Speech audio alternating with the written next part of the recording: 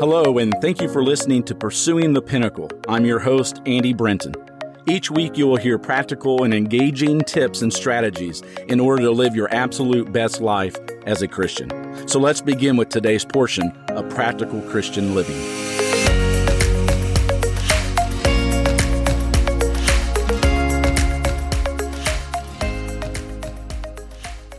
Did you ever wear yourself out on one of those hurried vacation trips to some faraway place? The kind where you don't take the time to enjoy beautiful scenery and points of interest along the way? The kind that make you glad to get back to work because you need the rest? It occurs to me that many of us live lives like some take vacations in a hurry. We are on the run type of people. Trouble is, with the vacation, we run past things that deserve our time and attention very much the same as with our lives. It reminds me of the song by a country music band, Alabama, "I'm in a hurry to get things done." Here's a little soundbite of that. I'm in a hurry to get things done, oh I rush until life's no fun. All I really gotta do is live and die, but I'm in a hurry and don't know why. So what are the things that deserve our time and attention? Well, for instance, parents who run past their children on the way to work, on the way to parties or club meetings. No time to play catch, hear their problems, help them out with projects. No time to bring them up in the nurture and admonition of the Lord. On the run.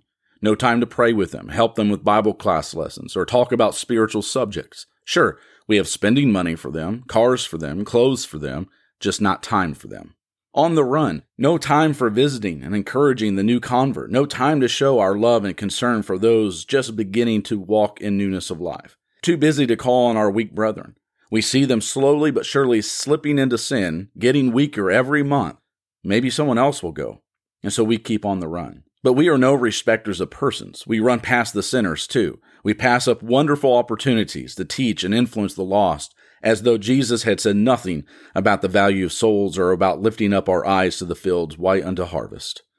On the run. Too busy. No time. But is that really our problem?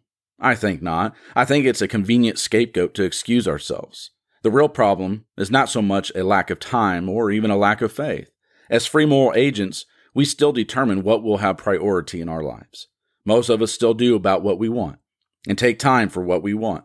Our time is not something that we just happen to have or not have. It is a resource to be invested as we choose.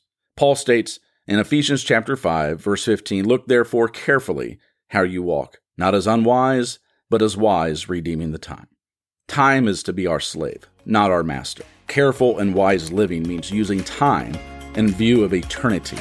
So take the time to smell the roses and to prepare for heaven. Once again, I want to thank you for listening to Pursuing the Pinnacle and subscribing to the podcast and sharing it with those that you love. It is my hope and prayer that God may continue to watch over you and keep you safe out of harm's way, and that you seek Him in all things. And until next time, God bless.